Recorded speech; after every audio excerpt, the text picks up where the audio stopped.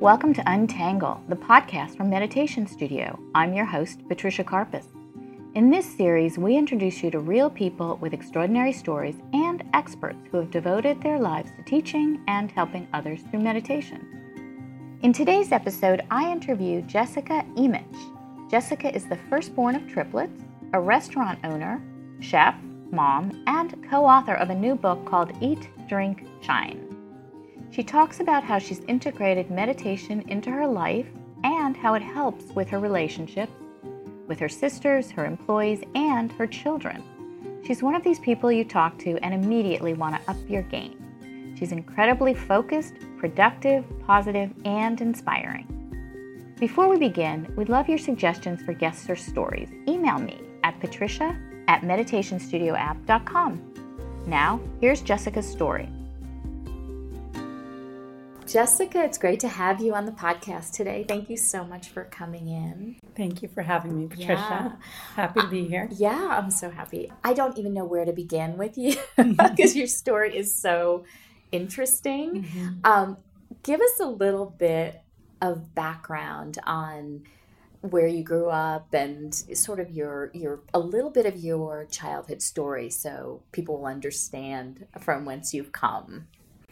So, for one, I'm one of triplets. So three of us born the same day. We were born in New Jersey, right outside of New York City. You were the first. You're the I alpha. was the first. And along with that, we have an older brother. He's about 3.5 years older, and he has a handicap. But he's such a love, and we're all extremely close. And, he's in a wheelchair now, and we're still very connected. You're a chef, a restaurateur, you're a meditator and a yogi also. Yes. And a mom. Mm-hmm. How did your upbringing influence your desire to do all of those things? Well, for one, watching my mom do it. Mm-hmm. She worked. Was she in the restaurant business? She was not. She was a nurse, actually, in Columbia Presbyterian in New York City. And the intensive care unit. And she worked the graveyard shift and then would come home and get us ready for school and get us off to school. And then I would imagine go to sleep. Right. But then she'd be there to pick us up. And, all of that. And our dad worked, full time as well. And it was just as I got older, seeing the realization of how much that they did in order to just make our family and our home life feel, when I say normal, I mean, it was chaotic, but they wanted us to have, things. And, we had a small house. The three of us shared a room, but yet there was just so much love woven through everything. And so I think seeing that kind of strength helped me just dig deeper and deeper because we all have it. Mm-hmm. And it's just a matter of accessing that and believing in yourself. And, I think having that as an example really helped. So you came from a very loving family with a deep commitment to work and service. Mm-hmm. What inspired you to integrate meditation into your life? When did that begin for you? So yoga started first for me. It was actually towards my last years of college. It was some people were doing yoga. It was like a form of exercise. And I started doing yoga then. Mm-hmm. And I loved the vinyasa, the flow. And it was more than exercise to me. But I knew there was something different about it, but I couldn't put my finger on it. But it took me actually taking a meditation class. It was at the yoga workshop about 15 years ago. Because I was like, okay, I sit at the end of my yoga class a little bit, but I really want to dive into this meditation piece. And she started us off at 5 minutes and then 10 and then 30, then 45. And it was this place that I went to. And what I found is it was hard for me to get on the mat and meditate. But once I did, I can easily drop in. Was it breath meditation or focused? It was breath meditation. And then it was bringing in an intention. So focusing on an intention. And that worked for me. Mm-hmm. Then that was a very good introduction. And then it evolved into my own way of meditating. And then there's been many iterations since. Well, I think what's so interesting about meditation and any kind of mindfulness practice is that the beauty of the practice is what happens off the mat or off the cushion, right? Those deep breaths you can take when you're in the middle of chaos. You came to Boulder. Did you come here with your sisters? I came here with Jill, one of my sisters, and then when we settled into the realization that we were going to open a restaurant, which was about a year after we moved here, we called Jen up and said, this is going to be all consuming. We're doing this. We want you to do it with us. Will you come? And she said, I'll come. Okay, so these sisters are Jen, Jessica, and Jill. Correct. And now you're all in Boulder. And now we're all in Boulder. And the restaurant that you have now was not your first restaurant. No, we had our first restaurant. We actually opened it when we were 24, called Trilogy. Right. And that was a restaurant and a music venue as well. We do music at Shine also. But it was a little more of a late night thing. We opened at 5, we did dinner, we did late night, and then the back where the bands were got, pretty wild. Yeah. And it was a great time. And we had that for about 10 years. And then we knew it was time to shift gears. So one of the reasons I am loving being here with Jessica is she is the chef at my favorite restaurant in Boulder. It's called Shine, and it's 100% gluten-free, which is unique in the country, and mostly organic. Tell local. us So it's right towards the end of Trilogy, for me personally being in the kitchen, so many people started coming in and they had allergies or restrictions and intolerances, and there were all these words going around like, I'm allergic, I'm kind of allergic, I'm intolerant, Dairy-free. I'm dairy-free, I'm gluten-free. And I started to feel this responsibility as the chef to really understand what they were talking about. Yeah. And so I started digging in a little myself, and then it ended up in leading me to getting my master's in nutrition. And from there, I said, if I'm going to do this and I'm going to do this food thing, I really want to make sure that what I'm serving is actually serving people. Where did that come from for you? Like that need to... Well, part of it was the restaurant business is not easy. So I needed to dig deeper in order. It was like, if I'm going to do this, I want this to be my seva. I want it to be my service. I want it to be doing something good in the world. And I think the desire for that did come from meditation, come from that inner seeking and knowing and wanting to know that I want to be a powerful force on the planet. And I knew that I had the skill set to do this, but then where's the heart and the desire behind it? I was like, I need that. Yeah. And you got your clarity from sitting. I did. I got so much clarity from sitting and feeling into this huge desire to be a positive force. I felt, and I still do, sometimes the sad and the suffering that goes on. And this is something that I'm like, I want to help. And I don't want to preach, and I don't want to, tell people they're doing right or they're doing wrong. All I want to do is know that what I'm doing comes from my heart and from my core, that it's something that I believe is really helping people. And the restaurant business is also... It's so hard, It's right? hard, and it's also, there's a lot of consumption. There's a lot of glassware and plates and, energy used and food being, so it was like that part of it too is what does it really mean to source locally, and what does it really mean to support local farmers really, you know, because you could be buying local, but you have a middleman and they're not paying the farmer enough and all of this. So it was like really educating myself and getting out there and talking to people and saying, how could we do this in a way that's not hurting, but is helping? So you made the transition from Trilogy to Shine, and you brought your sisters along with you. And did they have that same sort of mission and service focus? Or how are you all the same and different did. in that? Like, for instance, Jill does a lot of the marketing as well as events. And our events are definitely driven by bringing people in to share their gifts and their light.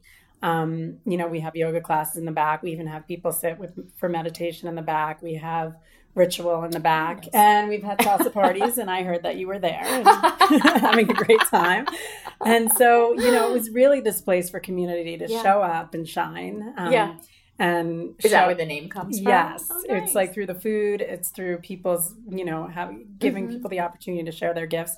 And my sisters as well, we all meditate. We all sit down on the mat, and we all love to talk about what happens in those meditations. And, as you said, it's not something that always happens directly when you're sitting, but it's like the clarity that comes. Right.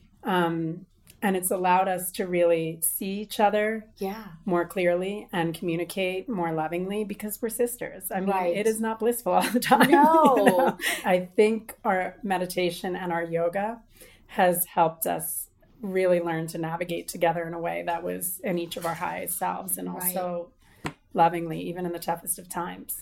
That's, it's so good to hear, because in the restaurant business, in any business, it's complicated, and people bring their emotions and their moods and their stuff to the workplace. And so I can't even imagine what it must be like for the three of you. If you didn't have this kind of evolved consciousness, if you will, mm-hmm. how would you get along with each other? I mean, what does happen when you get into conflict? I mean, it can be extremely hurtful because we know each other so well. We know it hurts, and we know how to hurt each other. Yeah.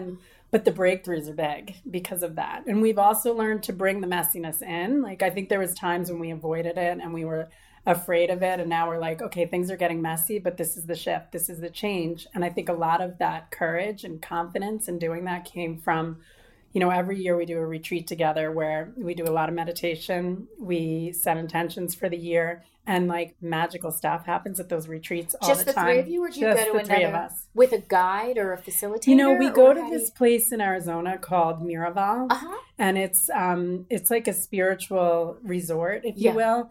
And there's so many magical places on the land, and we meet with people that are there.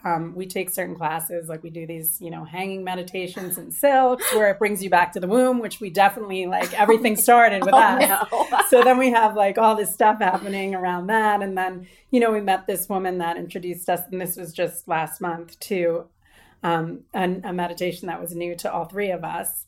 And she invited us to her room, and they taught us this certain kind of meditation. And the first thing they said when we sat down in the room with her was, each of you are so important to this relationship and to your work. And like, she said all these things that we really needed to hear. And so there's just, it's like, it's a time and a space that we really open up our hearts and our souls, really, in order to recommit to each other as sisters. And it really brings in, even in the conflict, like, this beauty and this magic and this evolution that we continue to be committed to. So if you can pause and breathe and be rooted like you are, that probably does impact your whole family. And you're a mom, and you love being a mom. I love being a mom. Love. Mm-hmm. And so how does sort of your meditation practice, or just your mindfulness and spiritual practice, help you as a parent? Well, for one, I have a 2-year-old and a 6-year-old.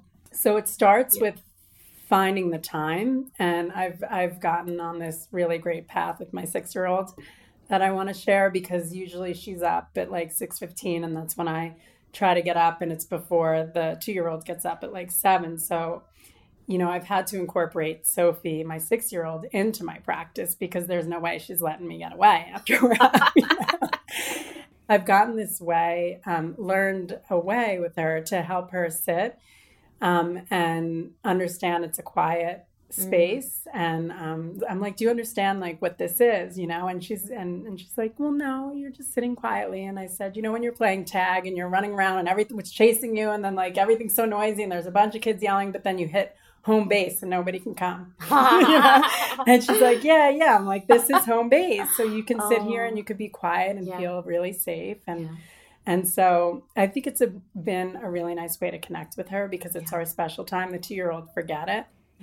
And as a mom, I mean, it does really help me, again, find my root, find like my way of staying grounded when, they're running around, they're making me crazy. They both need me, all of this. And I think that my communication is kinder with them, really honoring who they are. You have to have so much perspective as a parent, because something that can like bother you that they do, then I remember like, but I used to do that. And I remember how I used to feel when I did that. Often parents want their children to be a certain way and kind of strive for what doesn't exist, which is a kind of perfection. And then they see like each child it's a totally different person. So how could you even define, what does perfection even mean? Is it easier for you not to impose your stuff, what you might imagine them to be or want them to be or dream for them to be, just because you have this awareness? It does. I mean, and that's a very difficult one, especially for me personally, because I can be very hard on myself. Right. And one thing I know about my kids is there's no hiding anything from them. So if I'm being hard on myself or I'm being, self-critical, they feel that, they know that, and they internalize that. In me accepting them, it's me accepting myself too. Right. Like they go hand in hand. Do you have a self-compassion practice? Well, I think a lot of my self-compassion comes from the way I meditate. When I sit down and I'm feeling in a place of being critical of myself, I can sit down and feel into my soul. Like that's really what it is. There's this innate joy that I feel and this oneness that I feel. And I'm like, of course I am this whole beautiful, being, but I'm just one of all of these people having this experience, like kind of taking the emphasis off of myself. Like that's what that oneness feeling does for me.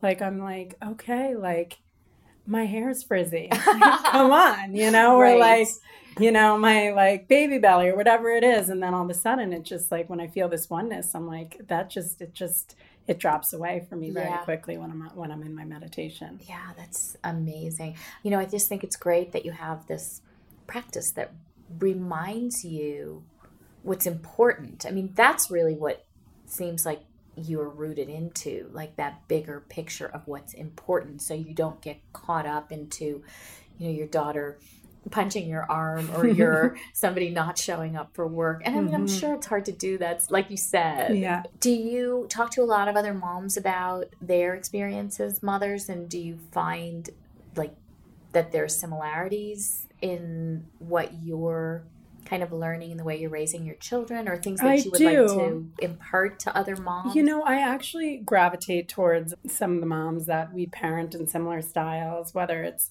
around media or, how we feed our kids, or it just, you need that support because we're in a very like busy, kind of loud world, where kids are, shown all this stuff. There's, want to grow up so quickly. And like, it takes a village really to preserve the childhood, I believe, and to support each other in making the right decisions. And people could either look at that and say, oh, wow, that looks like it's really going well. Or, they'll find their own way. So for me, I, especially with other mothers, I'm so sensitive to saying, oh, you should try this, or this works, or this works. Like, it's such a sensitive thing because mothering is hard. There's so many hard things. And nobody wants to be judged. Nobody wants to be judged or feel like they're not doing it right, or they screwed up and they can't change it now, or it's the worst feeling in the world. I have felt like that for sure. Yeah. So, but I do love surrounding myself with mothers and parents that are parenting in a similar way because it really helps the support. Have you had a moment in your life that you thought, or that you could describe as maybe being like the biggest transition point for you? Because when I step back and I see, you had a wonderful childhood, love your sisters, love your brother, your mother, and sounds like your father too, like all very nurturing and present for you for the most part, even though your mom worked and your dad worked, but everybody, it seemed like you had sort of a nice foundation. And then you and your sisters sort of traveled together in this journey with the restaurants and children and whatnot. Was there a moment where things fell apart? Oh, yeah. Okay. I mean, for one, growing up with my brother, having my mom get this, diagnosis, his life expectancy was 25 and he is 45 now. Wow. And he went to the Mayo Clinic 2 years ago and they said it's because of the direct care from his family, literally, because, my parents still care for him. He's not in a home. My sister went through breast cancer and the very moment, literally, that she was in the hospital going through her treatment, I was in the hospital giving birth to my first baby. And so that was very difficult for us, and then, there was like this push-pull of, me being in a very joyful time in my life, but feeling guilty around the joy and, her going through her struggle. Yeah. And, I took my then, 3-4 week-old, literally baby, to the hospital week after week for my sister's treatments. Like, we have been through it and we continue to go through it with, family stuff. And it's the way we navigate together. And it doesn't mean it's easy, But I think there's this commitment to continuing to like try to rise up and do the best we can. But yeah, definitely fall apart, get ugly, like for sure. And those have been turning points for you because they changed my relationship with my sisters. They changed, seeing their strength reminds me of the strength in myself. And also seeing, this child come in and how she could be the light in such a dark time and a scary time. And we probably wouldn't have even opened Shine if that hadn't happened. Like, we really recommitted to doing it in the way we're doing it now through so much love. Our tagline is always from the heart at Shine. Like, it was like, if we're going to do this, we want to enjoy it. We want to do it right. Yeah. We want to do it with intention seeped into everything that we're giving. So I want you to talk a little bit about that, because there are people that won't be coming to Boulder anytime soon. And so when you walk into this restaurant, it feels so warm and such like a strong community, and you have these potions that are filled with all different kinds of energy. Will you just sort of talk about that theme and how you bring that sort of light and energy into the restaurant? Sure. Beyond the food. So for one, when you walk in the restaurant, there's chakras. You could see the chakras up the middle of the restaurant, which someone made for us, and which is really beautiful. And for us, we feel like whether people know it or not, it helps them connect to themselves. Nice. And we have, there's a beautiful tree painted on the wall, huge, takes up half the restaurant. So like the whole feeling of the place we want is like warm, inviting, like you said. And we do put so much intention into the food as far as like sprouting and culturing and soaking all of our grains and our beans and all of that for digestion and using local meats and all of that stuff. We also brew these really special potions. And what makes them special is they're brewed like teas. We have 3 different ones on the menu right now, and they're all intention based. So they're energetically curated. It also says on the bottle, for all that we put in this bottle is but a reflection of the power you already contain. And that's where you say, in other words, the magic is in you. Exactly. Which is so cool. I think that's amazing. And for people that want to bring a little bit of shine into the home, you guys just wrote a book. Yes. The 3 of you wrote a book. So the 3 of us wrote a lifestyle cookbook. It's by the Blissful Sisters. And that's myself, Jessica, Jill, and Jennifer. And it's a lifestyle cookbook in the way of we go over things like morning routines and exercise and things about why whole foods, why fat is fabulous, the skinny on sweets. Like so it's not just recipes. It's not just recipes, but there are over 100 recipes in the book as well. Okay. And a lot of how-tos, whether it's like how to sear fish or sear chicken, that kind of stuff in order to have, and then it's how to sprout seeds and then how to culture certain vegetables. Like we have cultured salsa in there and cultured carrots and things of that nature. Yeah. So it's a really beautiful cookbook and we're really excited about it. We're really proud of it. Is it available? It's available everywhere. Okay. You can get it on Amazon. You can get it in Barnes and Nobles. You can get it at your local bookstore. So it's everywhere. It's called Eat, Drink, Shine. Yay, Eat, Drink, Shine. I think that is so amazing. Here's what I love about this whole story is that you are so true to who you are in everything that you do, in your work and your parenting and your family. And I think that's what we all strive for, is to have that root of who we are be integrated into every part of our lives. And I just think that's so amazing. So maybe asking you if there's an inspirational quote is trivial. Because you've succeeded in so many areas. Yes, and it's still every day it's a choice. It's a choice. For me it's like I'm like I wake up in the morning and I'm like, who do I want to be? Like and if this is who I want to be, I'm like putting a stake in it and I'm claiming it for myself. Like I can do that. Oh yeah, because believe me, I can walk in from work and not be kind to my husband or like not want to deal with my kids. I mean, just like anybody. And then I catch myself more. And I think that's where the meditation comes in. I'm like, I'm able to just reflect and without judging myself. And that's at least what I'm trying to do. So. And you remind yourself all the time why you're here and what you want your life to be about. And I think people forget that along the way to, those simple questions. of, who do I want to be in this world, and what do I want to contribute, and what do I want my legacy to be, and how can I best serve others? And I think that's with really so much media and so much out there, you always feel like it has to be in this huge way that, like, if everybody doesn't know my name, am I doing it? And it's like, yes, you are. Yes. Everything that we do matters. That's the other thing I always remember. It's like everything matters. Every thought, every word that comes out of our mouths, it really does matter, and it really does make a difference in your life and someone else's life. So that's your inspirational quote. It's by Jessica. It's everything matters. It's true, yes. You are such an incredible inspiration. I'm so happy you were here today. Thank you.